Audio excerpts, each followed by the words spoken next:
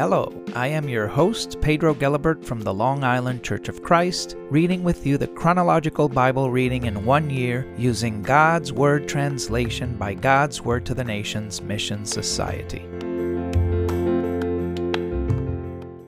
1 Samuel chapter 4. Israel went to fight against the Philistines and camped near Ebenezer while the Philistines camped at Aphek. The Philistines organized their troops to meet Israel in battle. As the battle spread, the Philistines defeated Israel and killed about 4,000 soldiers in the fields.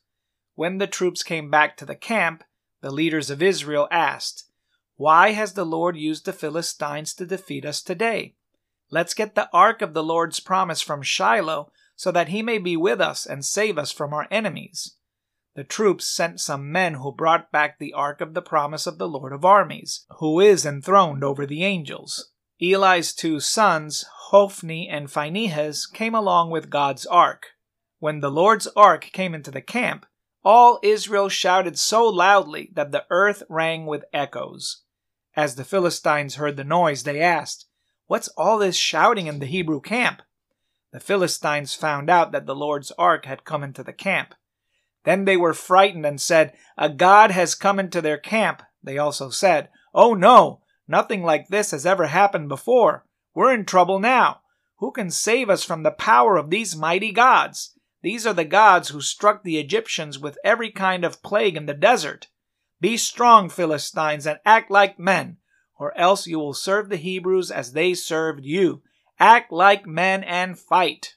The Philistines fought and defeated Israel. Every Israelite soldier fled to his tent. It was a major defeat in which 30,000 Israelite foot soldiers died. The ark of God was captured. Both Eli's sons, Hophni and Phinehas, died. A man from the tribe of Benjamin ran from the front line of the battle. He went to Shiloh that day with his clothes torn and dirt on his head. When he arrived, Eli was sitting on a chair beside the road watching. He was worried about the ark of God. The man went into the city to tell the news. The whole city cried out. Hearing the cry, Eli asked, "What is this commotion?" So the man went quickly to tell Eli the news. Eli was 98 years old, and his eyesight had failed so that he couldn't see. The man told Eli, "I'm the one who came from the battle. I fled from the front lines today." "What happened, son?" Eli asked. "Israel fled from the Philistines," the messenger answered. "Our troops suffered heavy casualties. Your 2 sons, Hophni and Phinehas, are also dead, and the ark of God has been captured." When the messenger mentioned the ark of God, Eli fell from his chair backward toward the gate.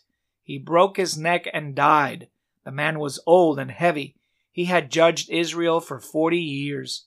His daughter-in-law, Phinehas' wife, was pregnant when she heard the news that the ark of God had been captured and that her father-in-law and her husband were dead.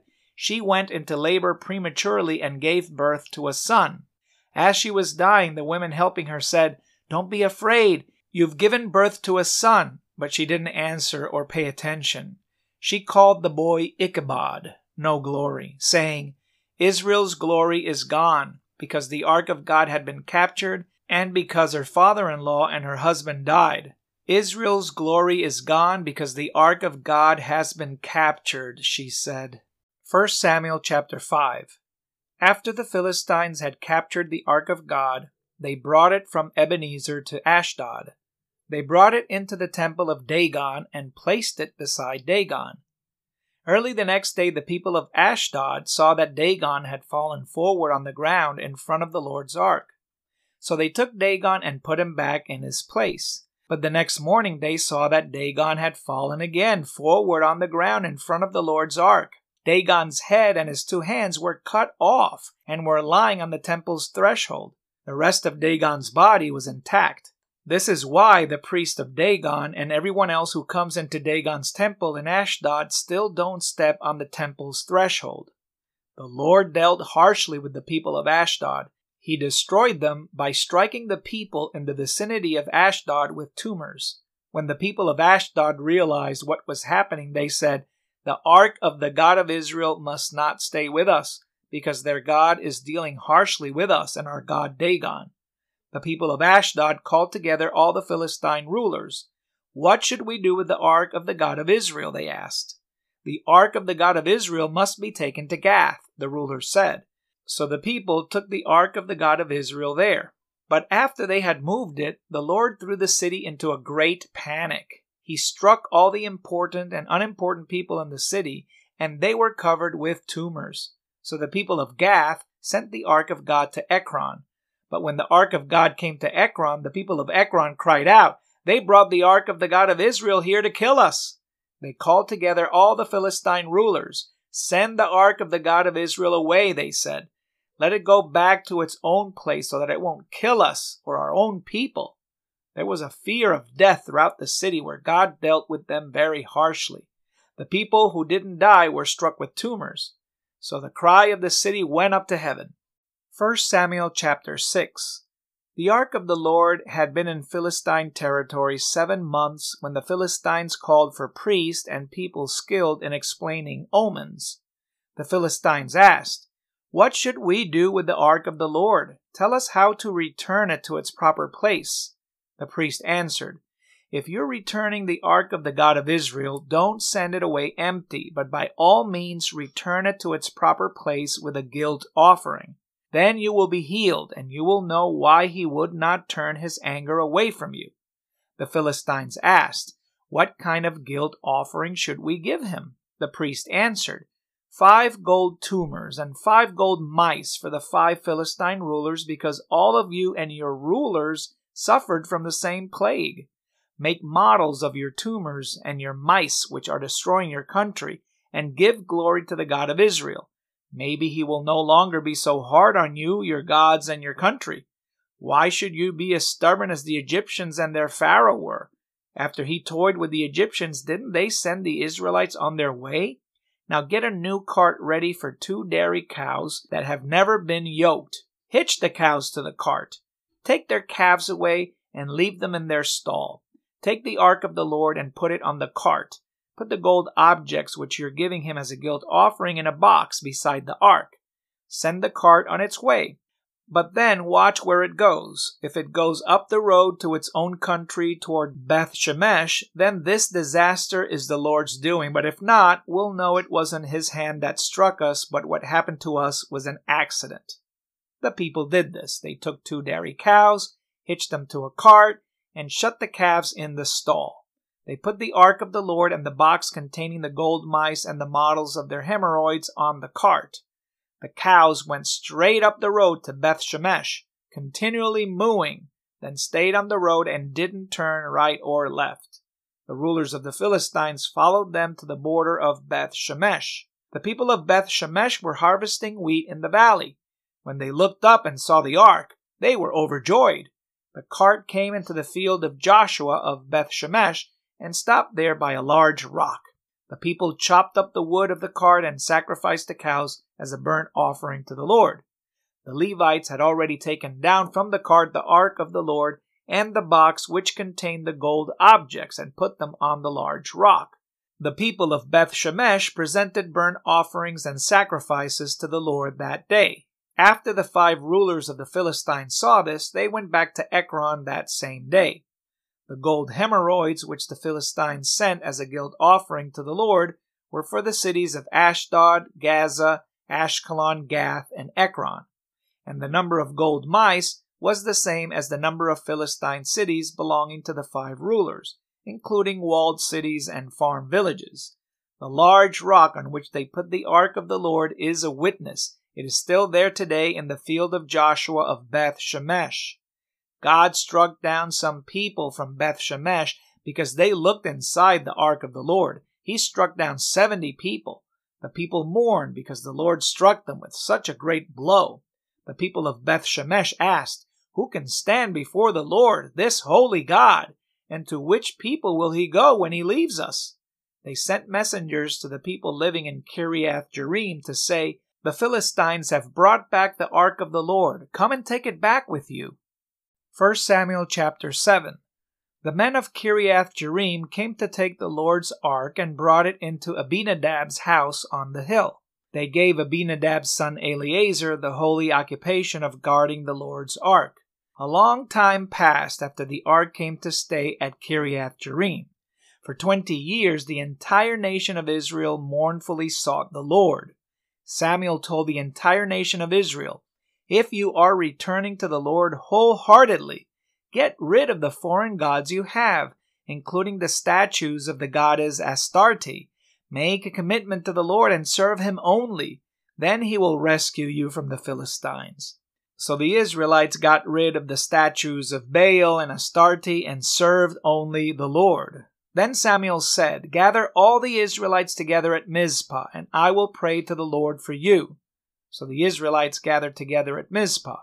They drew some water, poured it out in front of the Lord, and fasted that day. They confessed, "We have sinned against the Lord." So Samuel judged Israel at Mizpah. When the Philistines heard that the Israelites had gathered at Mizpah, the Philistine rulers came to attack Israel. The Israelites heard about the Philistine plan and were afraid of them. The Israelites said to Samuel, "Don't turn a deaf ear to us. Don't stop crying to the Lord our God for us. Ask him to save us from the Philistines." Then Samuel took a lamb, one still feeding on milk, and sacrificed it as a burnt offering to the Lord. Samuel cried to the Lord on behalf of Israel, and the Lord answered him. While Samuel was sacrificing the burnt offering, the Philistines came to fight against Israel. On that day the Lord thundered loudly at the Philistines and threw them into such confusion that they were defeated by Israel. Israel's soldiers left Mizpah, pursued the Philistines, and killed them as far as Beth-kar. Then Samuel took a rock and set it up between Mizpah and Shen. He named it Ebenezer, Rock of Help, and said, "Until now the Lord has helped us." The power of the Philistines was crushed, so they didn't come into Israel's territory again. The Lord restrained the Philistines as long as Samuel lived. The cities between Ekron and Gath, which the Philistines took from Israel, were returned to Israel, and Israel recovered the territory controlled by these cities from the Philistines. There was also peace between Israel and the Amorites. Samuel judged Israel as long as he lived. Every year he went around to Bethel, Gilgal, and Mizpah in order to judge Israel in all those places. Then he would return home to Ramah. There too he judged Israel, and in Ramah he built an altar to the Lord. 1 Samuel chapter 8. When Samuel was old, he made his sons judges over Israel. The name of his firstborn son was Joel. The name of his second son was Abijah. They were judges in Beersheba. The sons didn't follow their father's example, but turned to dishonest ways of making money. They took bribes and denied people justice. Then all the leaders of Israel gathered together and came to Samuel at Ramah. They told him, "You're old, and your sons aren't following your example. Now appoint a king to judge us, so that we will be like all the other nations." But Samuel considered it wrong for them to request a king to judge them. So Samuel prayed to the Lord. The Lord told Samuel, "Listen to everything the people are saying to you. They haven't rejected you. They've rejected me. They're doing just what they've done since I took them out of Egypt, leaving me and serving other gods. Listen to them now, but be sure to warn them and tell them about the rights of a king." Then Samuel told the people who had been asking him for a king everything the Lord had said. Samuel said, "These are the rights of a king. He will draft your sons, make them serve on his chariots and horses, and make them run ahead of his chariots. He will appoint them to be his officers over 1,000 or over 50 soldiers, to plow his ground and harvest his crops, and to make weapons and equipment for his chariots. He will take your daughters and have them make perfumes, cook, and bake. He will take the best of your fields, vineyards, and olive orchards and give them to his officials. He will take 1/10 of your grain and wine and give it to his aides and officials. He will take your male and female slaves, your best cattle, and your donkeys for his own use. He will take 1/10 of your flocks. In addition, you will be his servants. When that day comes, you will cry out because of the king whom you have chosen for yourselves. The Lord will not answer you when that day comes." But the people refused to listen to Samuel. They said, "No, we want a king.